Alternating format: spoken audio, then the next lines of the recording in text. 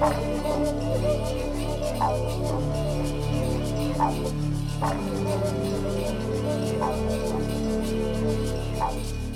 to the Normal and Good podcast. I'm Amber. And I'm Lindsay. And we are recording on Zoom again because I'm still sick.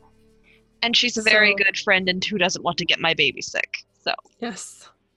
If there was not a newborn baby, I wouldn't worry about it as much. But newborn babies being what they are and existing. Yeah.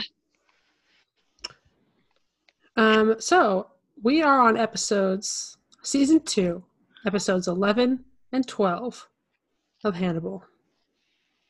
Yes, we are. And oh my gosh. Yes, you want to just exactly. She cries. She knows. Yeah. I officially marked this podcast as explicit in iTunes and stuff so that I can stop having to edit out swear words because I decided that I want to say them. All right, so let's get started. Episodes 11 and 12. I'll read the first one and you can read the second one. All right. Episode 11 is called Ko no Mono, which definition I found on Janice Poon's blog. She was the food stylist for the show. Yeah. She says, it is the course of preserved vegetables that signals the beginning of the end of the kaiseki dinner. Its crisp textures and aromatic vinegared flavors sharpen the senses and prepare the diner for the final courses. And I thought that was a much better definition than the half a sentence that Wikipedia has. So. Oh, yeah. It was written by Jeff Vlaming and Andy Black and Brian Fuller. It was directed by David Slade. It aired May 9th, 2014, and was viewed by 1.95 million people. Oh, wow. Nice. And episode 12, I hope I'm not butchering this, is Tome Wan, a miso-based or vegetable soup served with rice. It was written by Chris Brancato and Brian Fuller and Scott Nimmerfro. Directed by Michael Reimer. It aired May 16th, 2014, and was viewed by 2.32 million viewers. I wonder why episode 11 was... It seems like a weird dip in viewers that's not consistent with the rest of the season. I wonder if something else was happening that day. I forgot to look it up. If I wanted to look it up, I would take my phone out of my pocket, but I have my blanket on and I am strapped in, ready to go. So these 2 episodes, I keep saying this every week. I swear they get more intense. So you're not wrong. If this episode is 2 hours and some change long of a podcast, I apologize, but I'm not actually that sorry. That's just how this is going to be. So. My mom actually asked me because I was telling her that I didn't get much sleep last night. And I was like, oh, I'm going to need to caffeine up before Amber and I record. She's like, well, can't you cut it short? I'm like, Mother, you don't understand. These episodes were a lot. We're not cutting this short. We could if we wanted to, but we don't want to. There's too much. So I didn't get very much sleep last night either, which was really annoying because I have been sick and I have really enjoyed my 4 days off. I slept 16 hours a day for 4 days and it was wonderful and it made a big difference in how I was feeling. I was going to say that probably really aided in your recovery. It did. I felt a lot better than I expected in a shorter time. But last night, I couldn't fall asleep. I was so hyped that I kept having to pause and take breaks. And then I got distracted on TikTok. And then I was up till 1:30 because when I finally did get in bed at 12, I could not fall asleep. Oh, yeah. Super obnoxious. Anyway, okay. Let's jump into it. We'll start with episode 11. Boy. So, a dream, as has been the trend lately. These episodes start with a dream. And in this one, the Wendigo is watching the Ravenstag dying.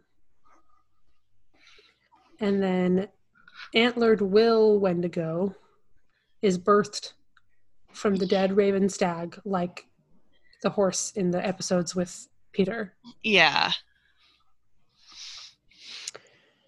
And that's kind of all that happens. But it feels like a lot because we've seen Will with his antlers in various hallucinations and stuff. Yeah.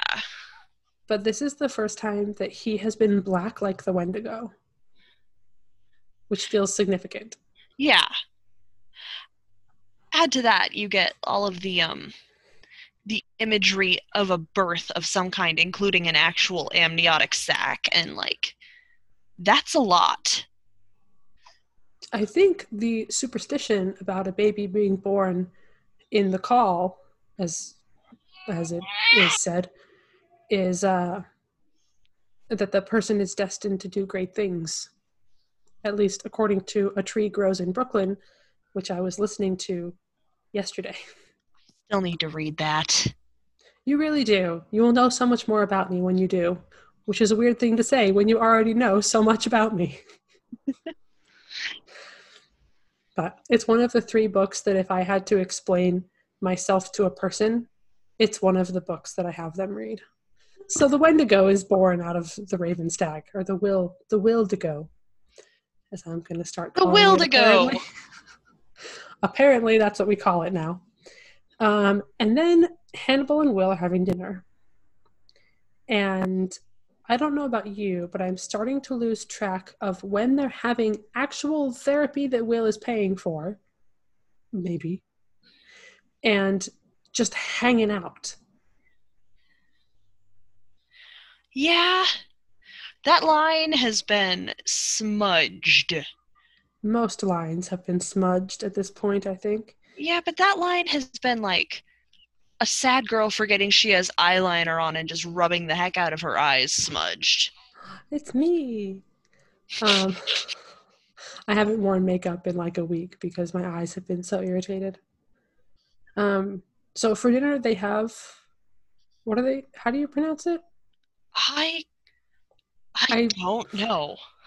I was paying attention and then I forgot. I could barely understand what Hannibal was saying.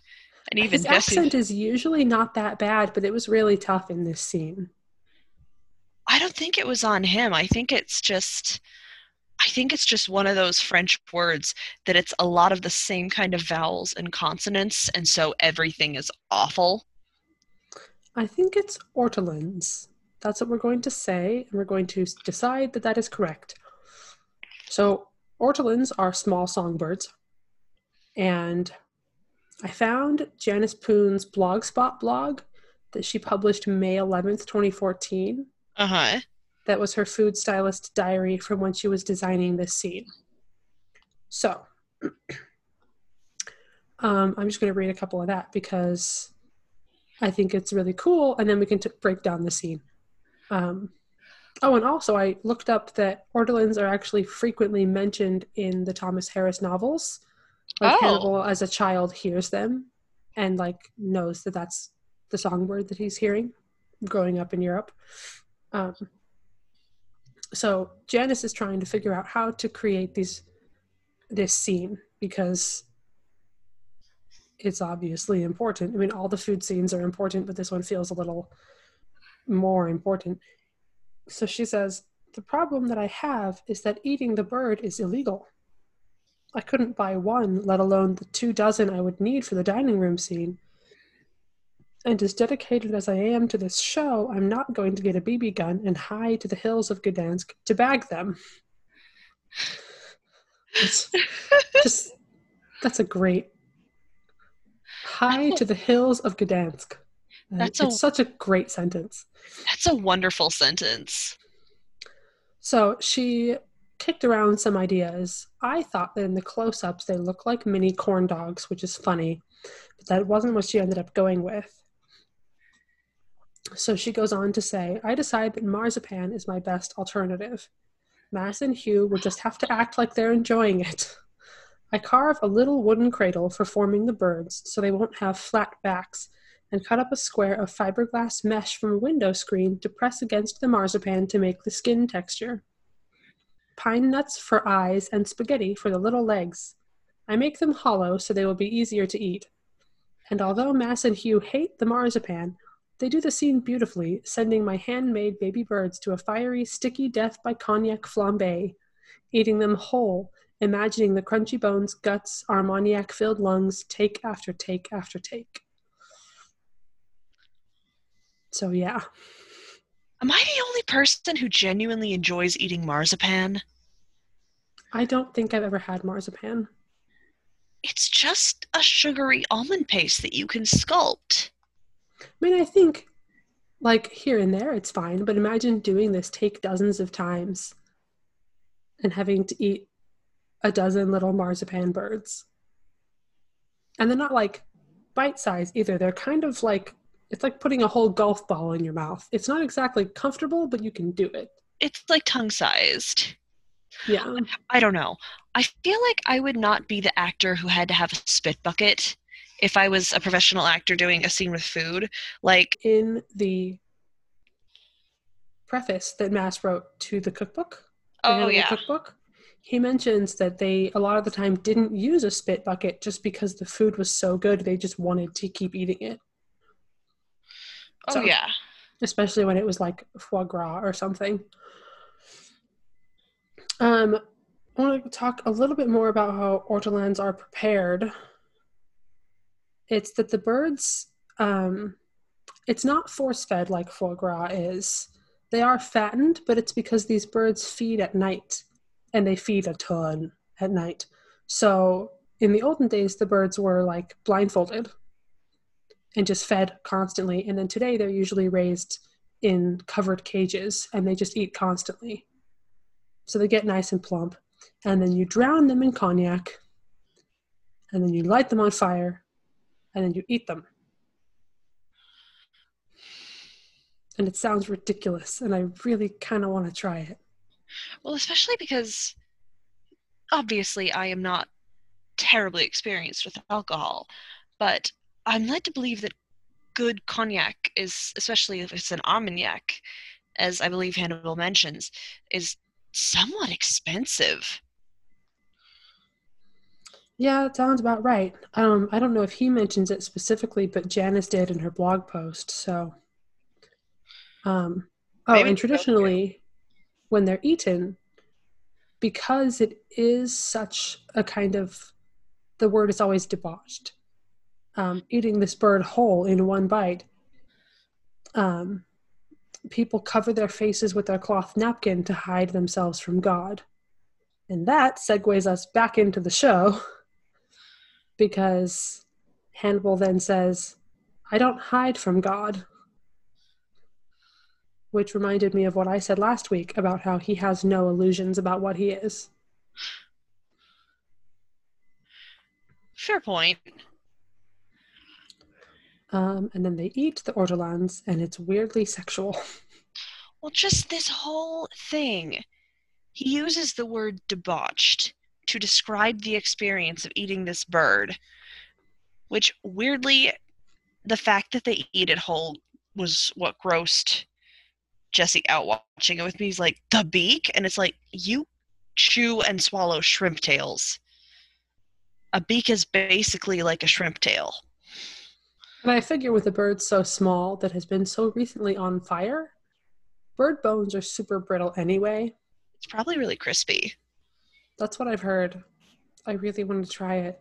Like, I know I have kind of an oral fixation. I like snacks that are crunchy for that reason. Because they're crunchy, I like the sound. You love the crunch. The crunch. Man, I love it. Well, also, usually when we see Hannibal having dinner with someone, he's usually at the head of his table, or occasionally he's on the end of the table across from Jack. With Will, he is right across from him in the frickin' center of the table. He doesn't. Are they in the center of the table? I didn't notice that. Oh, they are in the center of the table. But like the close-up shots, it is just the mouth. And then the throat's swallowing. Yeah. My note on this was just, Jesus Lord. Which is probably my favorite thing to say. because it can be sarcastic or like genuine. Oh, it gets more sexual though, because then Hannibal says, after my first Ortolan, I was euphoric. And I said, oh, is that what they're calling it these days? Like, honestly, he keeps using sex words in this scene. Like, we get it. We get what you want, Hannibal. We get it. Calm down. And then Will says, I was euphoric when I killed Freddie Lounds. And my note just says, murder, sex, murder, sex, murder, sex, murder, sex. Because at this point, there is no more subtlety in this show, which there wasn't a ton of subtlety to begin with, but there was kind of some, and there's none anymore. Yeah. Another line that has been smudged like that, like the eyeliner of a distraught teenage girl. Yes. Like the eyeliner of Hannibal being the distraught teenage girl. And the scene ends with Hannibal saying, you must understand that blood and breath are only elements undergoing change to fuel your radiance. So Will is radiant now. Any pretense of subtlety has been just thrown out the window, set on fire, and sent on its merry way. My shipper heart is dying. I'm so happy. Speaking of things that have been thrown out, set on fire, and sent on their merry way. Ayo! That was gorgeous. So yeah, Freddie Lounds' flaming body in a wheelchair. Down a ramp, through a parking garage, right to her designated name on it parking spot. Like, dang. Mm-hmm. And the poor the parking lot attendant guy, he like gets his little fire extinguisher and he runs over there and I'm like, oh, you're useless. But it's so, he like is trying to be so good.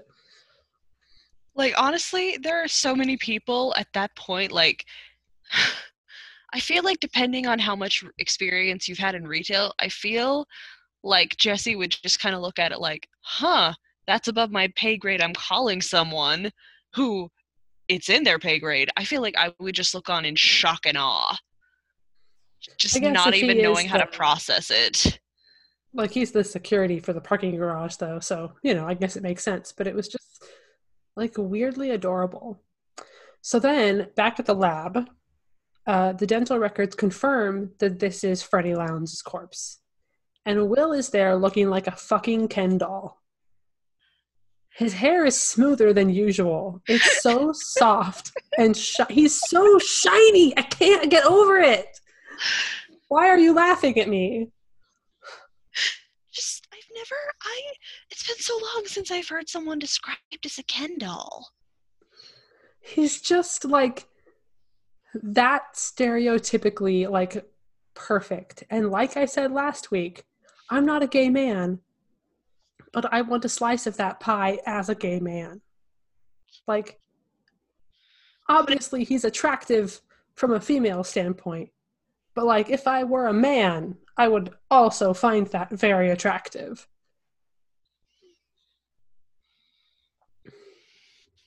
So anyway, I've never put myself in that sort of shoe.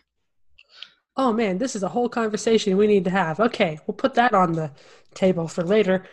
So the killer cut out Freddy's back muscles with a hunting knife. And Hannibal says, this is something sacred. Okay, Hannibal, we get it. You worship him. Jeez. Like, there's not even a lot. Like, we spent so much of last week breaking down the step-by-step stuff, you know, and so much of the last 12 weeks, plus the 6 weeks that we took off randomly. Oh, yeah. Breaking down the step-by-step detailed stuff. And there's no more of that right now because it's all on the table, which, by the way, is the tagline for this podcast. It's all on the table. there's no subtlety left in this show, really. Like, people are just saying what they mean and owning stuff. I love it. Honestly, listening to Hannibal, especially lately, I just want to give 16 to 17-year-old me a break. Because sometimes I look back on her actions and I cringe. Not anymore. What do you mean? Just, have you ever looked back on your life and thought to yourself, wow, I was stupidly obvious about X person I had a crush on. And I was like stupidly infatuated in a way that makes me cringe now. Yeah, I ended up marrying that guy for a little while. Watching Hannibal cleared me of my cringe. That's a good point. He is the obviousest guy. That's a hard word to say. So then they talk about how fire is like cleansing and mythical and yada, yada, yada. And Will says she won't rise from the ashes, but her killer, aka me, will. And Hannibal says he's the one to be noticed now. Like, can you guys two just chill for like a second?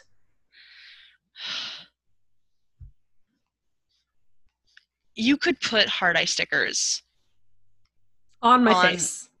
I was going to say on Maz's face, as in character as Hannibal, and you would not change much about this scene. He's the vine. Hard eyes, motherfucker. That's him. And the rest of us are all out here like, can you maybe chill?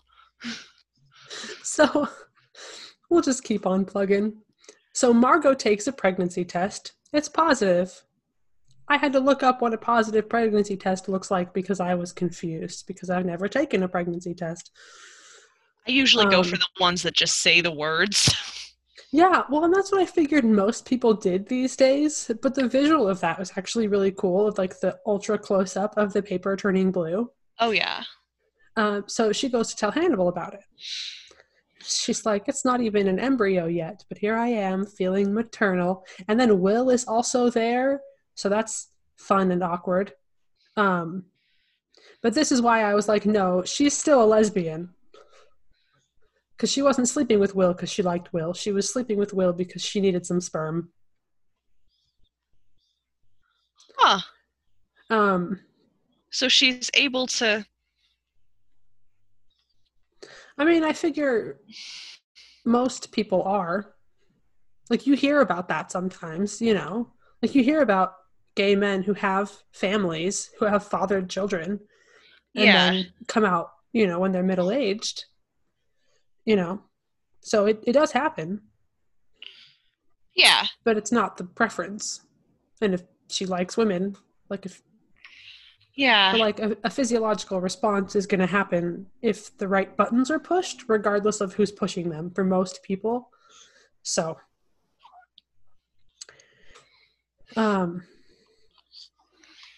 she also has a line in the last episode about how Will, or wait, this isn't in either of the episodes. It's in the script. But Hannibal says Will Graham is not a lesbian, and she says he made a good show of it, which makes me think that Will Graham knows which buttons to push. So he looks uncomfortable. It's kind of like they're at couples counseling, and Hannibal is their therapist, and it's really kind of funny. Yeah. Which I don't blame him, because it's like it was consensual, but he didn't the fathering a child part is not consensual. He didn't know he was being used as what amounts to a sperm donor. Yeah. So yeah, it is a little icky. But I kind of think they all handle it really well. And Margot says you can be involved as little or as much as you want to, but you don't need to feel any pressure because I don't feel like you're necessary. But if you want to be involved, then absolutely that's fine. Which is as good an outlook as I think you can have in a situation like this. I love that she even mentions, like, it'd be nice for my kid to have a male influence other than their uncle. He's the worst because then the Oh next thing my. we see is how the worst he is. I am so fired up. I want to pound my fist on my table, but I won't. As soon as I saw him watching the, like, what I assume is a field trip of Yeah. kids going through the Verger stables, and I see this one kid hanging back from the group, my actual note was, oh, please, Mason, don't talk to the kids. Oh. Like, And then someone please protect these children from this guy. And the fact that he picks out the kid who's hanging back from the group and knows he's a foster and then does what he does. Like, I was never fostered, okay? I'm adopted, but I was placed as a baby because my birth mom picked my parents out of a file. And, like, I was made to feel very secure. It was made very clear to me that I was loved on both ends. But at the same time, even then, there are times that I would, worry about that sort of thing. And oh my gosh, telling a foster kid who's in such a volatile and vulnerable emotional state that the things that Mason said, flames on the side of my face more than anything else in this show up to that point. I've got to say, having read the uncut version of this scene, It could have been worse. it could have been worse. Oh, no. So it still sucks, but it could have been worse. What did they cut out?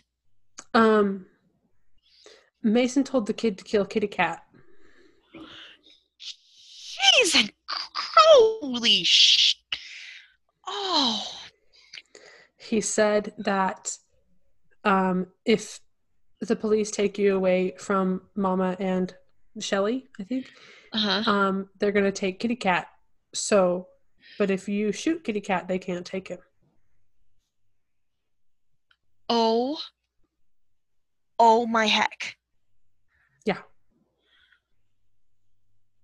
He's the worst. So again, even though we didn't see it, the actor who plays Mason, who by the way is phenomenal, so he knows this. It's in his actor brain and it's coming out in his character, even if we, the viewer, don't see that line specifically, which I think is always important to remember. Also, the kid is also named Franklin, just like Hannibal's whiny patient from season 1, which I thought was a weird choice. I totally forgot about Franklin from season 1. I kind of miss him. He was so normal and sad. I mean, like, he was a wreck, but he was a really normal wreck. Yeah. Compared to everyone else in this show. And I feel like when adult Franklin from season 1 broke down because he thought his best friend might be a murderer, I feel like that was how most of us would react if we started to just notice things like, I think my best friend might be a serial killer. Like, yeah, he was really, really ordinary, which is why he had to go. And then Mason takes one of his little paper squares and absorbs child Franklin's tear and drinks it into a martini because he's a fucking psycho creep. Like, I think this was the point in the episode where Jesse said to me, I'm starting to not like this show. This is not uplifting. This is very upsetting. And I was like, yeah. No, it's not really. Like, I mean, present company being myself excluded, it's a dark show. I mean, well, it's a dark show regardless. I really like it, but it's not for everyone. Like, Jesse's still enjoying commenting on it with me, and he's still, enjoying spending the time with me as I watch it for this show.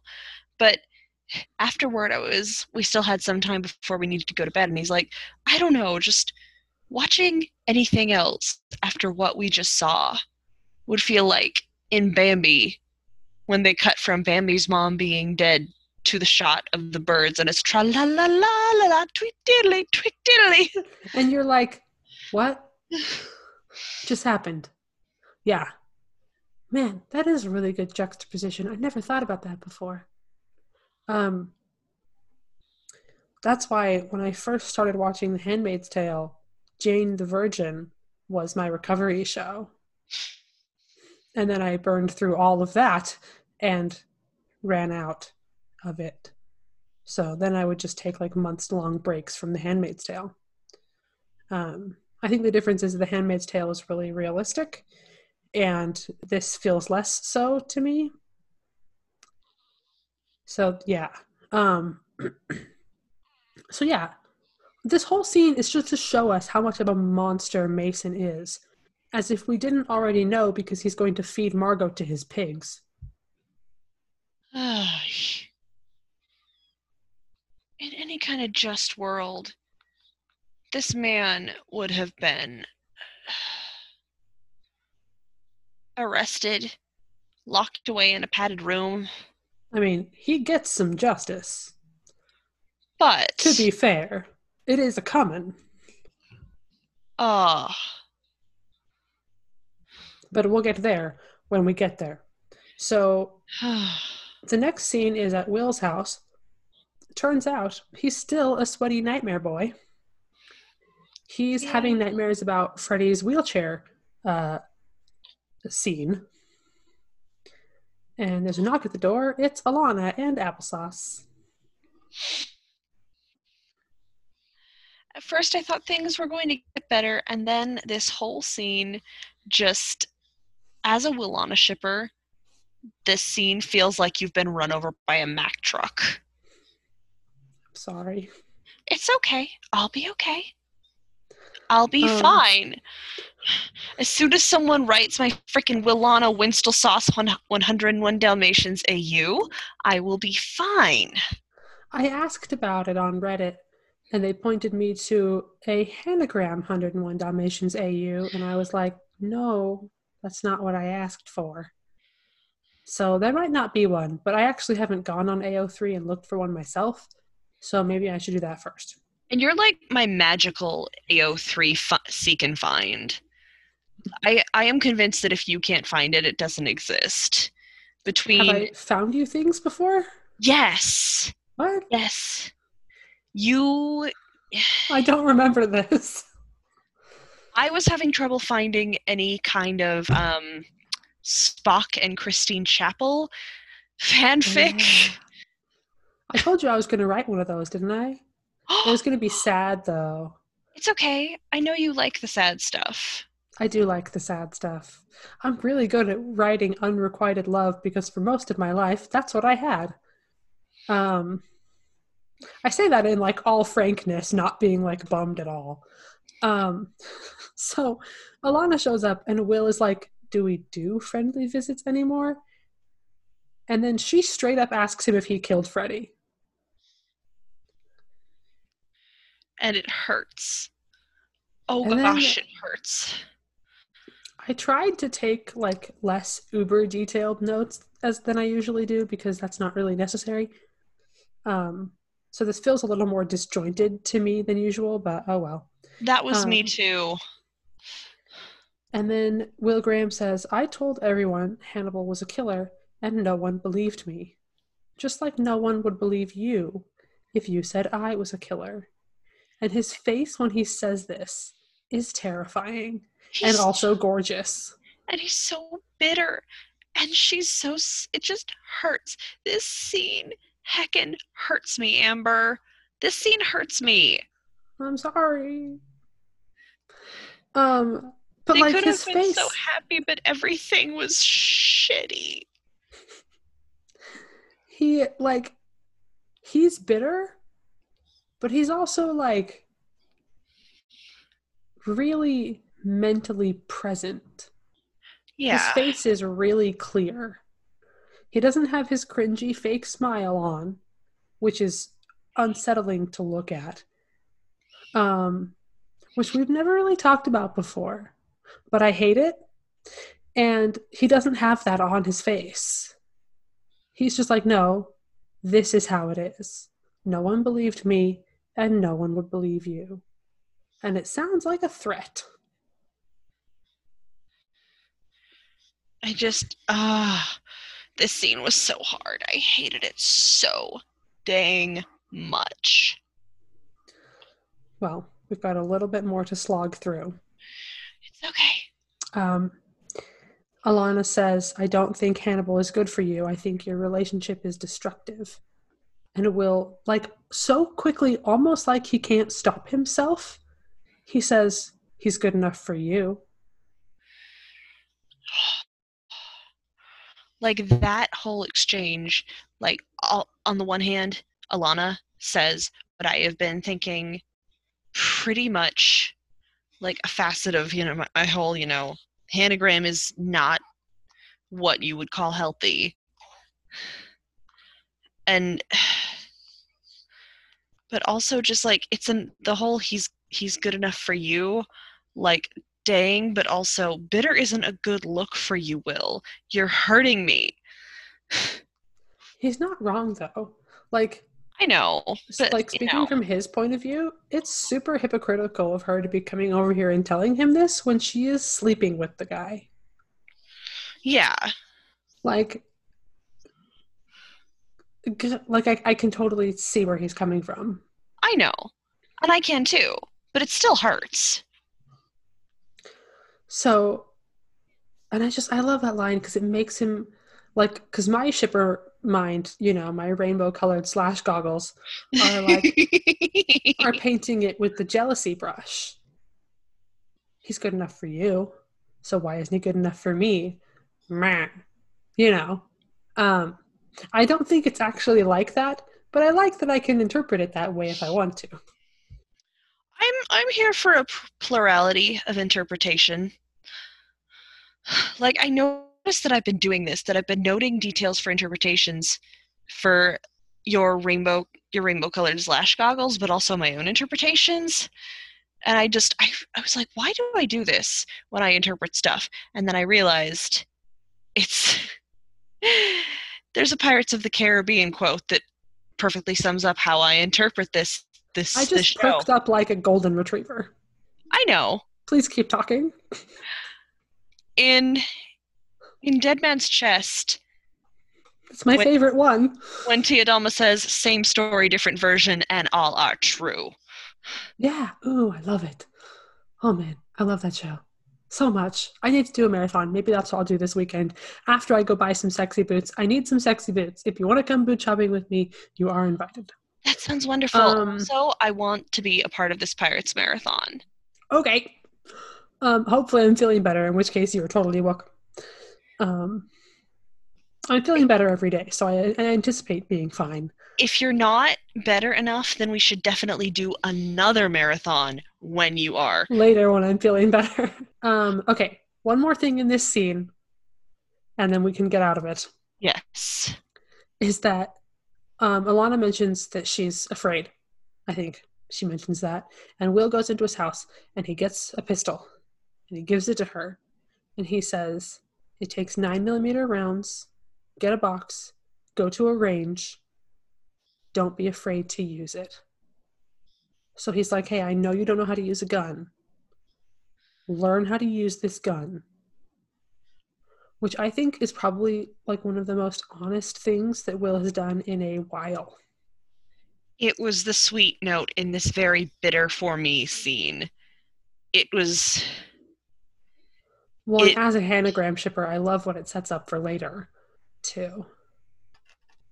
But I also just like, as not a serial killer, like, it is such a good and decent thing for him to do, and maybe he's risking a lot by doing it, but he can't not try to at least save her life a little bit. Like, that one part of My Heart Will Go On almost started playing in my head when he gave her that gun. That's where I'm at right now. That's what this scene has driven me to.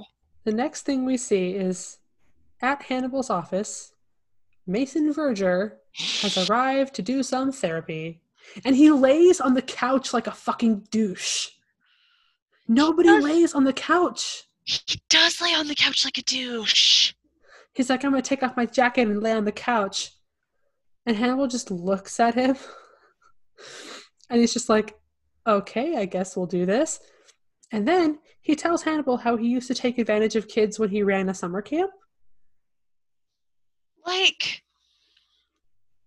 how has this man, this horrible, I can't call him this slimiest man because we already had the slimiest man. He's worse than the slimiest man. He's the worst man. He's the worst man. And he didn't go to prison because he's a rich white guy. He got some community service instead. Oh, yeah. I think my note was, of effing course Mason got community service. Of course he did. He's a rich white guy. And pre-Me Too. So, it's the Wild West. And Hannibal legit is like, can you please come sit in the chair? And he leaves his coat on the couch. And Hannibal just looks at it. Hannibal does a lot of looking at things in this episode. He looks at the chair. He looks at Mason on the couch. He looks at the coat. Speaking of Mason's coat and what he's wearing, it's a pale blue shirt and a white vest suit. And with the reddest tie. Like, somehow it's even more blood red than Hannibal's stupid Devil Went Down to Georgia courtroom suit. Like, and the thing, I couldn't put my finger on what it was reminding me of at the time, but it's like, not only does the white suit make the tie stand out more and make the suit look even creepier, I couldn't put my finger on why it was creepier. And then I remembered, there was a Tumblr post where someone amalgamated every descriptive factor that humans commonly use in stories about monsters. And they were like, what happened in humanity's early history? I muted myself and you couldn't hear me exclaiming, but I know exactly the post you're talking about. Did you see the one with the artist's rendering? I saw one with a person in white makeup with fangs and black eyes. Yup. Yeah. And they're like, that's what he looks like in human history to make us all afraid of these specific things, which, like, while that's a fun and romantic idea, the fact is it's an amalgamation of lots of predator animals and things that were venomous and could kill us for a long time until we developed houses. But the picture of the person, it is creepy. That image it's haunting. It's horrifying. And I have to scroll past it whenever I see it. I don't like it. Yeah. And that's what Mason reminds me of in this scene, with the white suit and the red tie. I legit thought you were going to say Colonel Sanders.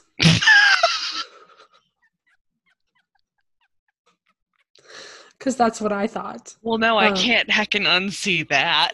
With the white suit. So they're talking about how there's no heir to the Verger fortune. And Hannibal just goes, unless biology provides another. Like, Hannibal, did you seriously just imply at him that Margot is pregnant? You son of a bitch. Yeah, every time I don't think I can get more upset at this man. Every time. Yeah, like, and Will makes this point later in the episode, I think, that Hannibal here, he has like 4 people in his puppet strings, and he is just trying to see which one of them will kill the other ones first, basically. Also, really quick, while I'm thinking about it, I finally remembered the name of the Verger estate. It's called Muskrat Farm, which they do refer to that at some points in the show. I think it's probably next season. But I wanted to start getting that in my vocabulary so that I know what I'm talking about next season when it shows up. So, that's why Margot's license plate says Muskrat 3. Okay, yeah. Yeah. I forgot about it until today. So, wow. Okay, let's move on from that gross Mason. So, Freddie has a funeral. And Alana is there kind of hanging back from the crowd, and Will walks up in his long coat and scarf. And I die a little bit inside. And then, so she says she has a lot of reasons for wanting to come to Freddy's funeral, but then why is Will here? And Will just says, well, it's common for a killer to revisit their victims after death, to attend funerals or return to crime scenes. Like, Will, I get what you're doing, but can you stop doing it, please? Like, stop being this guy. Although I love it. But please stop.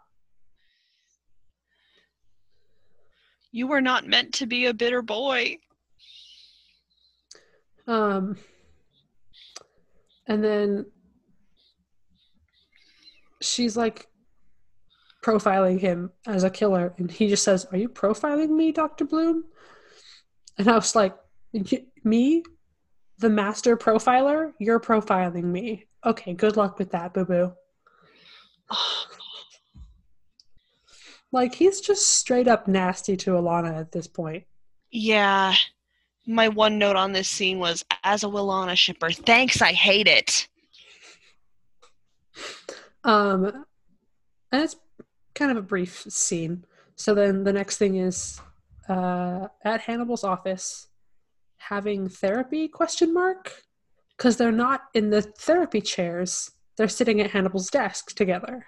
Yeah.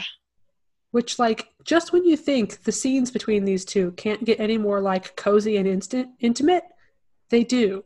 And they keep getting more so, as we'll see throughout these 2 episodes. And they're talking about how Will is going to be a father. And Hannibal has this bit about how fathers aren't always nurturing, fathers can be killers. And I just said, raise your hand if you forgot about Abigail Hobbs again. Because I did. I kind of feel bad. But I was like, oh, right, because her father killed her or tried to kill her. World's worst dead, Dad. Mm-hmm. And then Will says, I would be a good father. And Hannibal has the cutest, softest smile. Because, like, in his mind, they were their little murder family. It was him and Will and Abigail Hobbs. So, like, he knows that Will would be a good dad. And he wants him to be his murder dad husband. Like, it's so cute. And then we learned more about Hannibal's sister. And her name was Misha. And he says that he never had children, but he had the sister, and that he was in charge of her, and that Abigail reminded him of her. And Will says, why did you kill her? And I was like, wait, kill Abigail or kill Misha? Because I don't know if he killed Misha. I don't remember if we learned that at any point. But that was my first thought when Will said that. So that was interesting. And then this whole scene, I feel like this is the most genuine, open, and emotionally vulnerable we have seen these 2 men talking to each other. They are crying. They're both crying. Because Hannibal later, he says, I'm sorry I took that from you. I wish I could give it back. When Will's talking about dreaming of teaching Abigail how to fish. Yeah. And it's I did think it was interesting that Will mentioned that, because we haven't really seen that beyond, like, the first couple episodes of this season. Like, so much has happened between now and then that I almost forgot about those, too. This season has been a year and a half. It is a roller coaster. And then we hear about Hannibal's teacup thing that he does. He says that sometimes he drops teacups to watch them shatter, and he wants the pieces to come back together. And he says, someday perhaps. And it's a really interesting metaphor. And I'm trying to remember if we talked about how Will Graham is a fragile little teacup. If we did, it was very brief. because I searched the word teacup in the Google Doc and I didn't find anything, but I swear I remember that Hannibal says that Jack sees Will as the fine china to be used when company comes over, something like that. Because then Will asks how he sees him, and Hannibal says, I see you as the mongoose that I want under my house when the snake slithers by. Which we're seeing that come to fruition now, which is fun.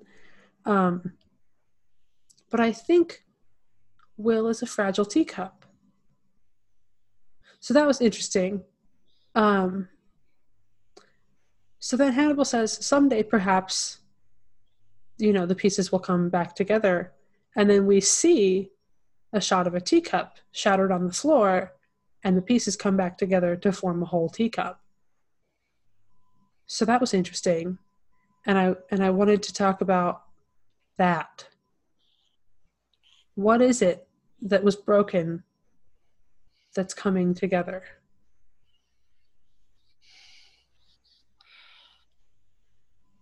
It could be a lot of things. I mean, if you look at it one way, it could be, Hannibal's little plans for his murder family. Even if they're down a kid, he's still, as far as he knows, getting Will and his little plans for his murder pal or husband, depending on how you interpret it, are coming to fruition. But also, I think Will's sanity and faith in himself has definitely come back together. Ooh, so it's the teacup as Will, but the teacup also as the family. I like that. I think so. And it could be other things too. Those are just the two that I thought of. Yeah. I remember when I watched this for the first time being like, I am not smart enough to understand this. But then every time watching it since, I know what's coming. So in hindsight, everything made sense. But so that's why I wanted to get your thoughts on it, because you have that fresh perspective. So then there's a crime, or a crime scene, or a scene. Grave robbing's a crime, right? So I hope. I think hope it is. I kind of hope it is. So Freddy's corpse has been disinterred, and with 2 other pairs of arms stolen from nearby graves, turned into an effigy of the goddess of destruction, Kali, with 6 arms. So naturally, everyone is there to check it out. Price and Zeller and Jack and Alana and Will and Hannibal. And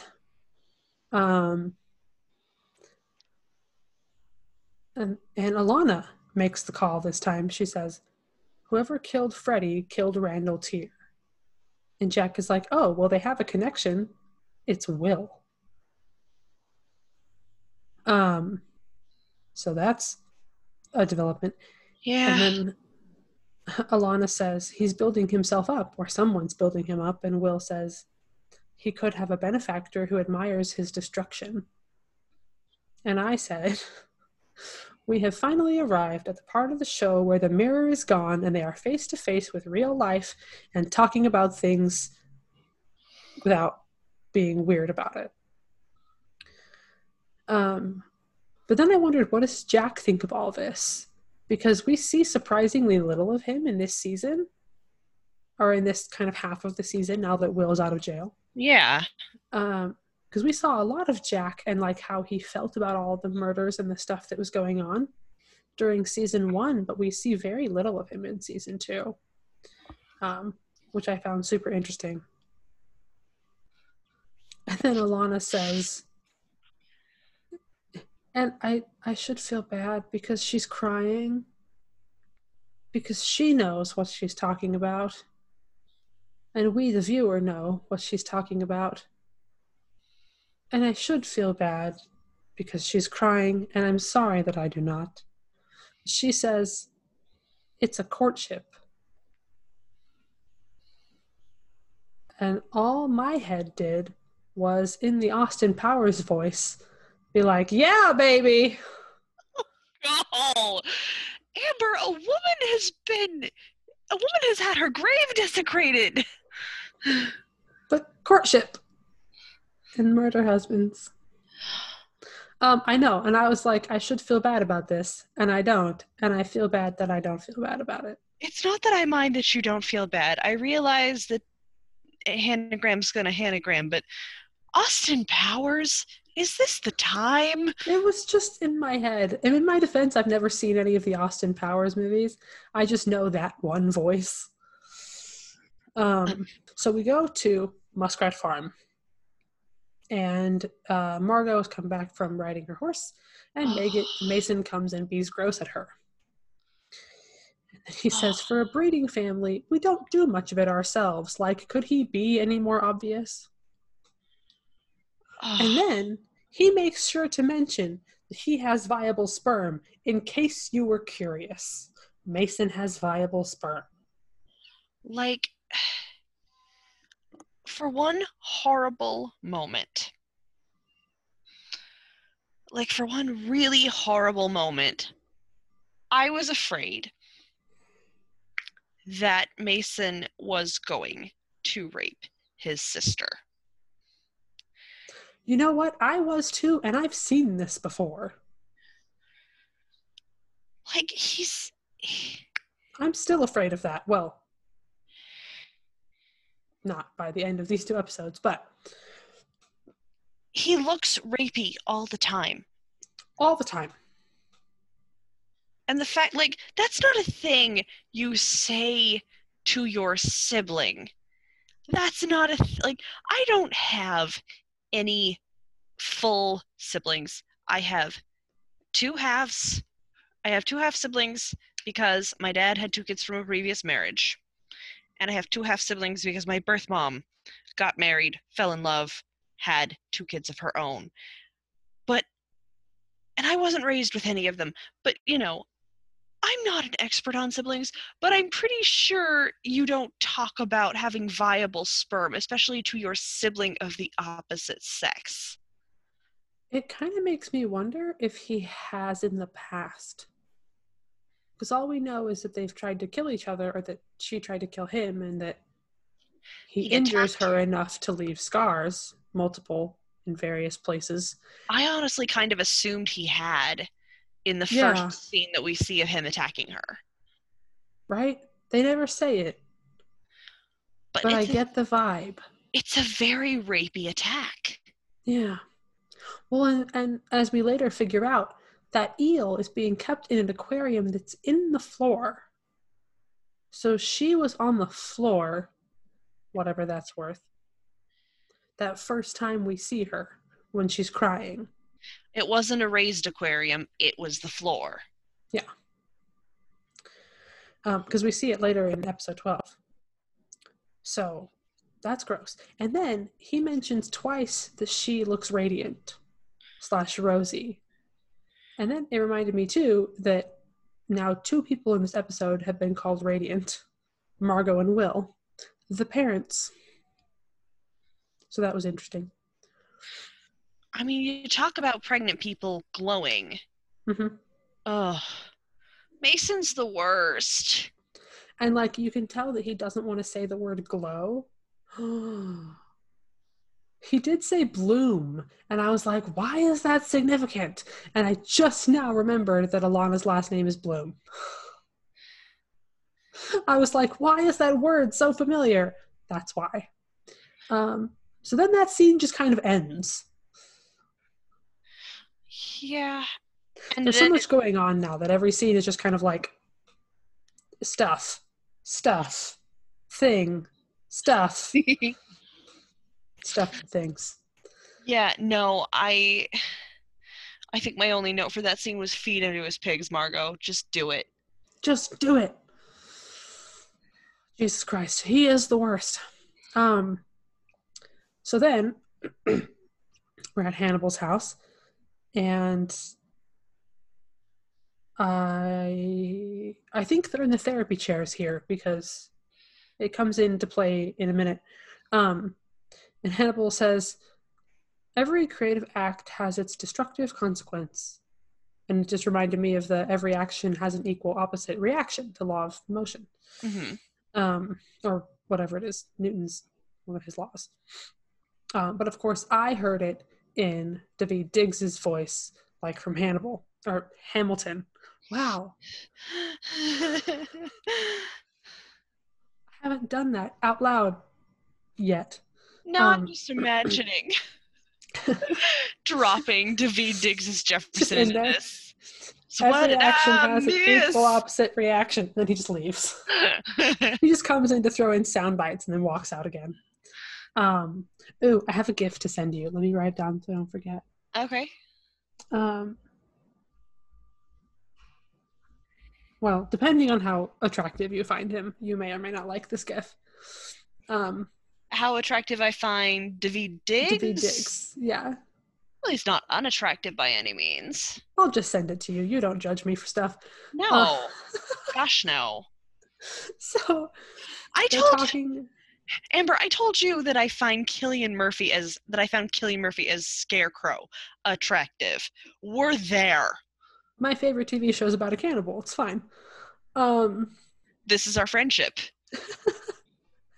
And so, okay, this part is so weird. Before I get into it, because I don't want to distract myself, in this scene, Hannibal is wearing my colors and also your colors, but mostly my colors.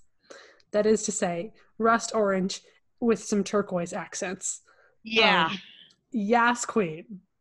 Yas queen. That's all. Okay, so Will says, you sacrificed Abigail. You cared about her as much as I did. But then we cut to, the camera goes to look at Hannibal in Hannibal's chair, but it's not Hannibal in Hannibal's chair, it's Will in Hannibal's chair, making a Hannibalish face at himself. So, Will sees himself in Hannibal's chair. I've never noticed this before on the other 2 times I've watched this show, so I'm kind of freaking out. So, okay, so Will sees himself in Hannibal's chair. We're used to, as the viewer, seeing things from Will's perspective. Whatever weird thing he's seeing, we see it. That's established in the language of the show. So he says, you cared about her as much as I did. Then Hannibal says, maybe more. And then we see from Hannibal's POV, which has never happened before, Hannibal as Will in Will's chair, listening to him. Like the blurring, the merging. It has not begun. It is. Here it is happening. See it. Behold. And it's this moment where they just, it's like I said, talking about Abigail, now they're to this point, it's the most emotional and vulnerable we see them, and Will already has perfect empathy, so it's like they're seeing, it's almost like Will's, I'm trying to say this right, Will is seeing not only Hannibal the adversary, Hannibal the danger, Hannibal the Chesapeake Ripper, the killer, the what have you, he's seeing the real similarities between them, and the fact that, he did care about Abigail in his own way, in his own mind, as much as Will did. But yeah, they're starting to not only see the truth of each other, but to see themselves in each other. Which I think they could always see the truth of each other, but it is more recent that they're like, oh, it's not just that. It's that we are becoming very similar. Like, Will has a line, it's either in this episode or the next one, where he accuses Hannibal of fostering codependency. But the thing about codependency is the co part. it's not just Will being dependent on Hannibal. That's not what Hannibal's fostering. It's a back and forth. It goes both ways. So it's like it used to be Hannibal on a level above Will, in a position of power, and they talked about that at the beginning of this season with Peter and Slimy Clark. But they're on equal footing now, which is interesting. And then Hannibal goes on to compare himself to God. Again. He keeps doing that in this season. Well, he's incredibly narcissistic, obviously. I think he's played you done that song, in this right? Episode. Which song? The narcissistic cannibal song. No. I didn't? I swear I sent it to you. Because we've talked about it before. No, maybe you did. Anyway. He is, though. He says that he hasn't been bothered by any considerations of deity, so Hannibal's an atheist, basically, other than to recognize how my own modest actions pale beside those of God. He's talking about killing people. God kills people. Hannibal talks about it constantly. So it's not like he needs justification because he doesn't care enough to need justification, but he's like justifying himself killing because God kills. And then apparently at this point I got distracted by how achingly beautiful Will is in this scene, because that's my next note. So yeah. My next note was to name the title of a song in the Heathers musical. I am unfamiliar with the Heathers. So I love the Heathers movie, and I love the musical because the music and lyrics are by the same person who did the music for the Legally Blonde musical. And also, Barrett Wilbert Weed is an amazing vocalist, and she's my queen, and I would die for her. But there is the song that closes out Act 1 of Heathers the Musical is a song that JD sings to Veronica about. The title of the song is Our Love is God. And I can't remember which line exactly of Hannibal's made me think of it, but basically the song is JD saying, there's a line, you are the only thing that's right about this broken world. And basically he ends up killing 2 people at the end of it. I did know there was murder. That is the only thing I know about the Heathers, actually. But yeah, I totally feel it. You know what I mean? I see it. So then Hannibal says, should the universe contract, should time reverse and teacups come together, a place could be made for Abigail in your world. Obviously, dude still wants his murder family. While all this is happening, Will visualizes next to them a giant 6-armed Shiva Wendigo. And Kali. Why did I do that? Twice. I did that twice in my notes. Kali Wendigo next to them in the room there. Will sees a giant Kali Wendigo with 6 arms. And Kali is the destroyer, but also a creator, because you have to destroy to create new things. Which is a very powerful Wendigo imagery. What? And it also bridges them with the arms. That's why I thought of Our Love is God. Oh, there you go. We got there. I think. My next note is, yay, more therapy with Mason. That's all. Hannibal confirms that Margot is pregnant, which seems like a good idea. That's all I have to say about that, apparently. Is this the scene where Mason is sitting in Hannibal's desk chair? No, because I wrote that one down, which means there's another one. So much to look forward to. That is the noise that Mason makes my thing when you did that. That is the noise that Mason Verger makes my soul make. So It's still the same day because Hannibal is still wearing that rust orange shirt with the orange and turquoise tie, which I noticed because it's been my color combination since I was about 17. I didn't realize that until I was about 23, but it's true. Oh, yeah. Once I get all my decor up on my walls, now that I can afford to go and buy a buttload of command strips, etc., you will see how all of my art is orange and blue. So Alana comes over later the same day. Long day for Hannibal. They're sitting on the couch, and she says that she's feeling pressured to believe something she doesn't trust, and it's making her paranoid.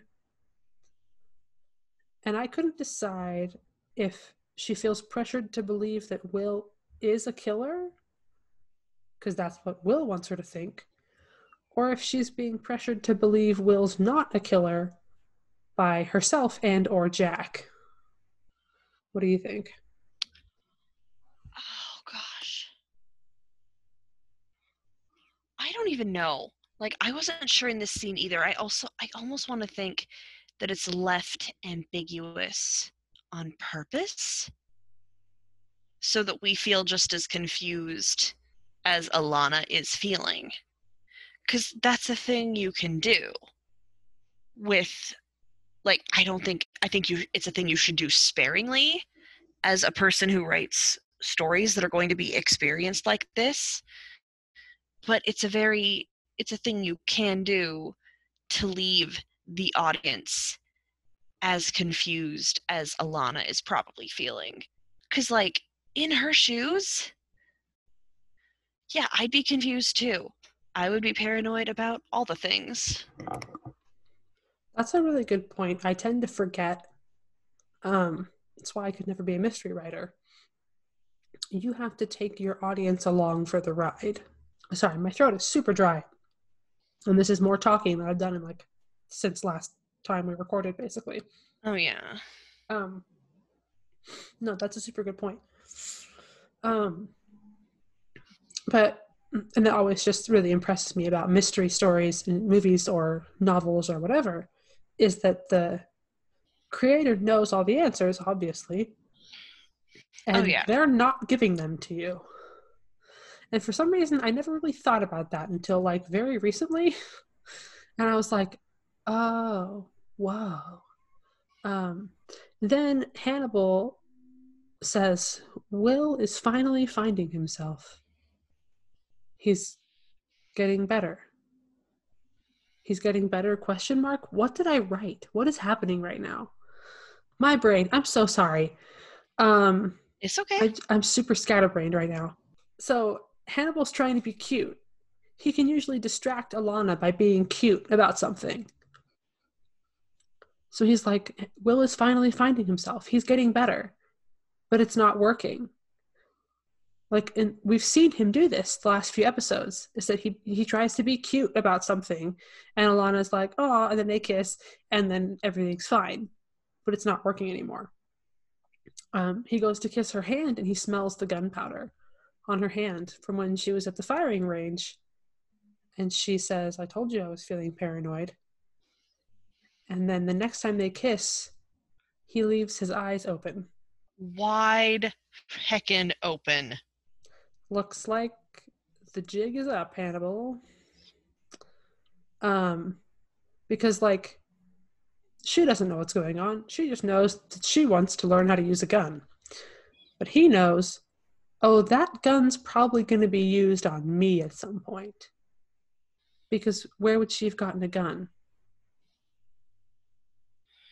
From Will. Because if Will is on Hannibal's team, why would he give her a gun?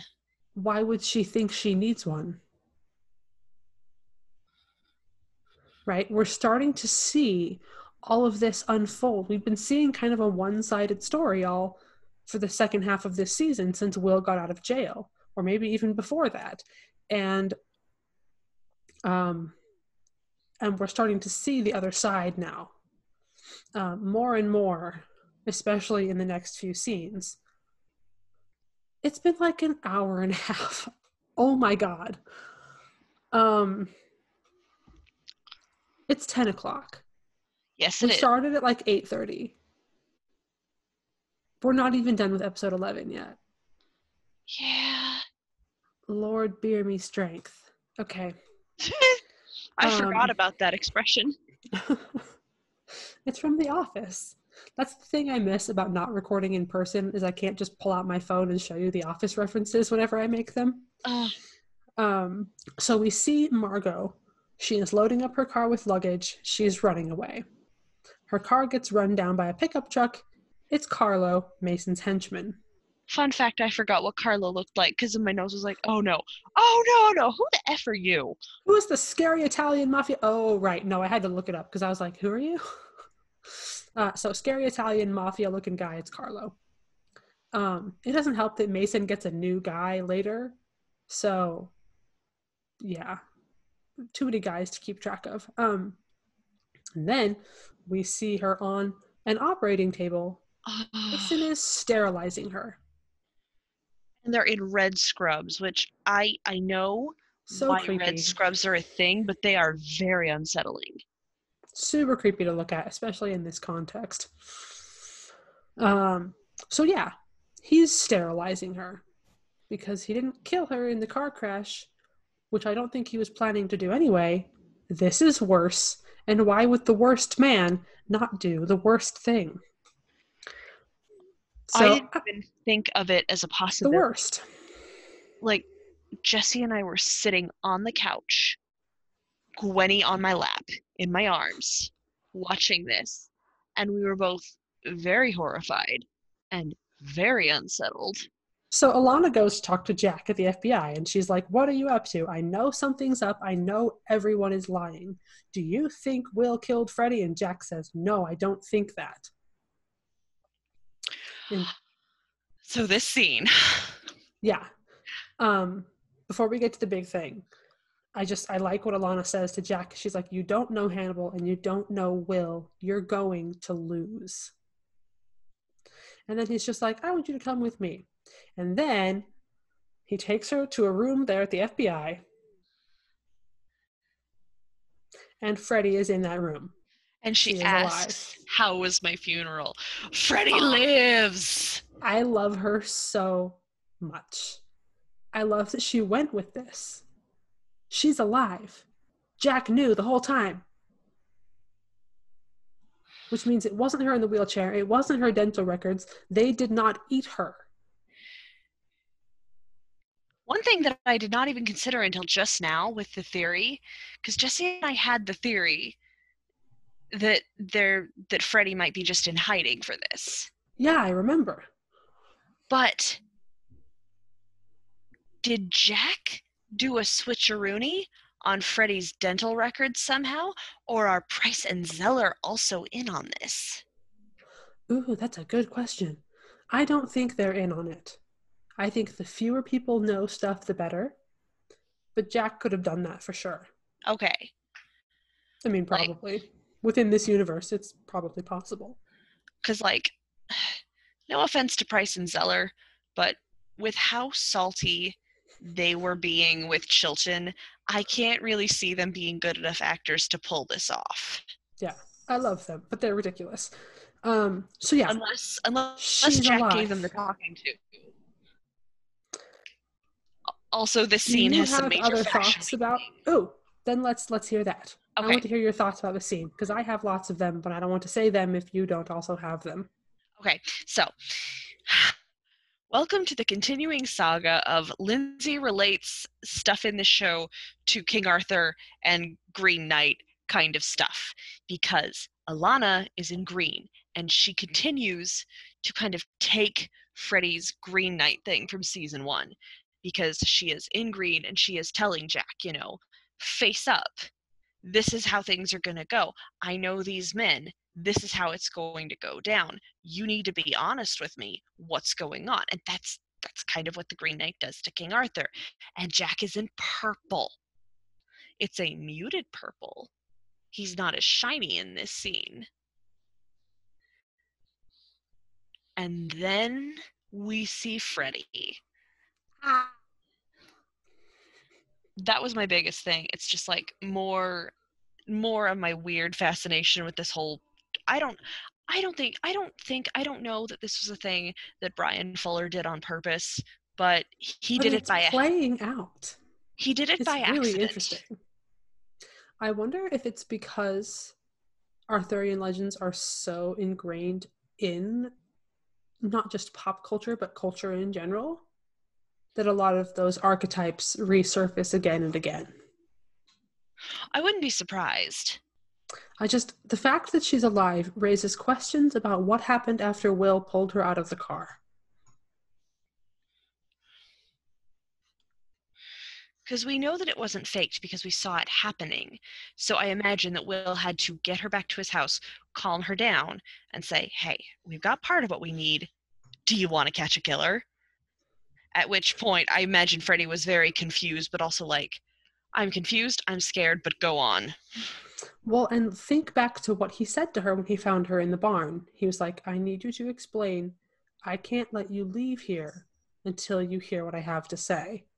And if what he told her is, this is all fake, I need you to help me catch Hannibal, she would absolutely be on board with that. Especially if he confirms to her that Hannibal killed Abigail. Because, like, for all of Freddy's faults, and she does have them, I love her, but she has them, I feel like she took Abigail's death very personally. Yeah, she cared about her. I feel like at any point, if Will Graham had said this is part of a thing to catch Hannibal and also he killed Abigail Hobbs, you in, I feel like at that point, Freddy would just be like, yes, I am in. I am in. Let's fake my death and nail this sumbitch to a wall. Yeah, like, she's kind of totally enjoying this. Oh, why did I say it like that? I would... Kate, you do this more than I do, I swear. It's my superpower. It has been my superpower all my life. I walk in to the double entendre because I don't think about it and guard myself from it. Well, that's what makes it so entertaining. I would love to live in this scene, but we got to keep going. So Will and Hannibal go to visit Margot in the hospital. Will doesn't say anything. He just leaves. It's like a 30-second scene. He goes to Muskrat Farm and he jumps on Carlo outside, like in the yard. And Mason is just like hanging out with his pigs in like a fancy chair. And then Will walks up and he punches him in the face. And Mason is like, I'm going to feed you to my pigs. And then, this is the part what I was talking about before, that Hannibal's manipulating all of this. Will says, do you think it was Margot's idea to have an heir? Do you think it was your idea to take it from her? Do you think it was my idea to come here and kill you? Hannibal is the one you should be feeding to your pigs. He made all of this happen. He put all these thoughts in our heads. And now here we are. You just tried to kill your sister and took her uterus.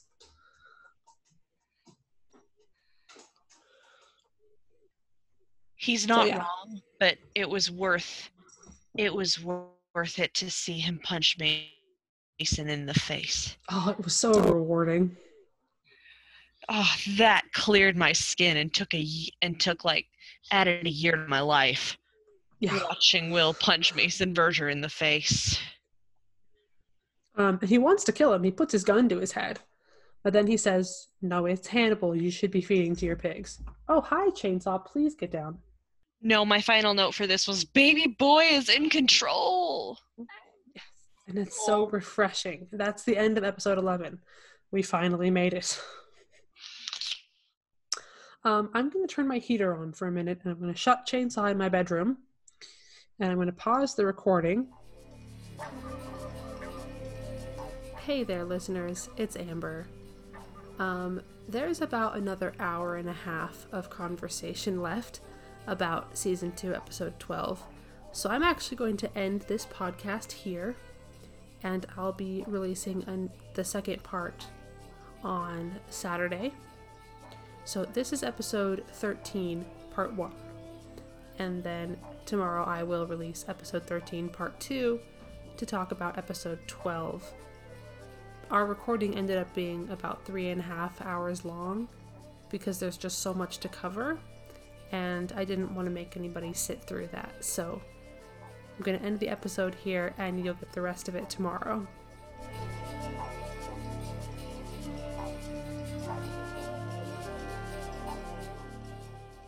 Normal and Good podcast is produced by me, Amber Sorensen.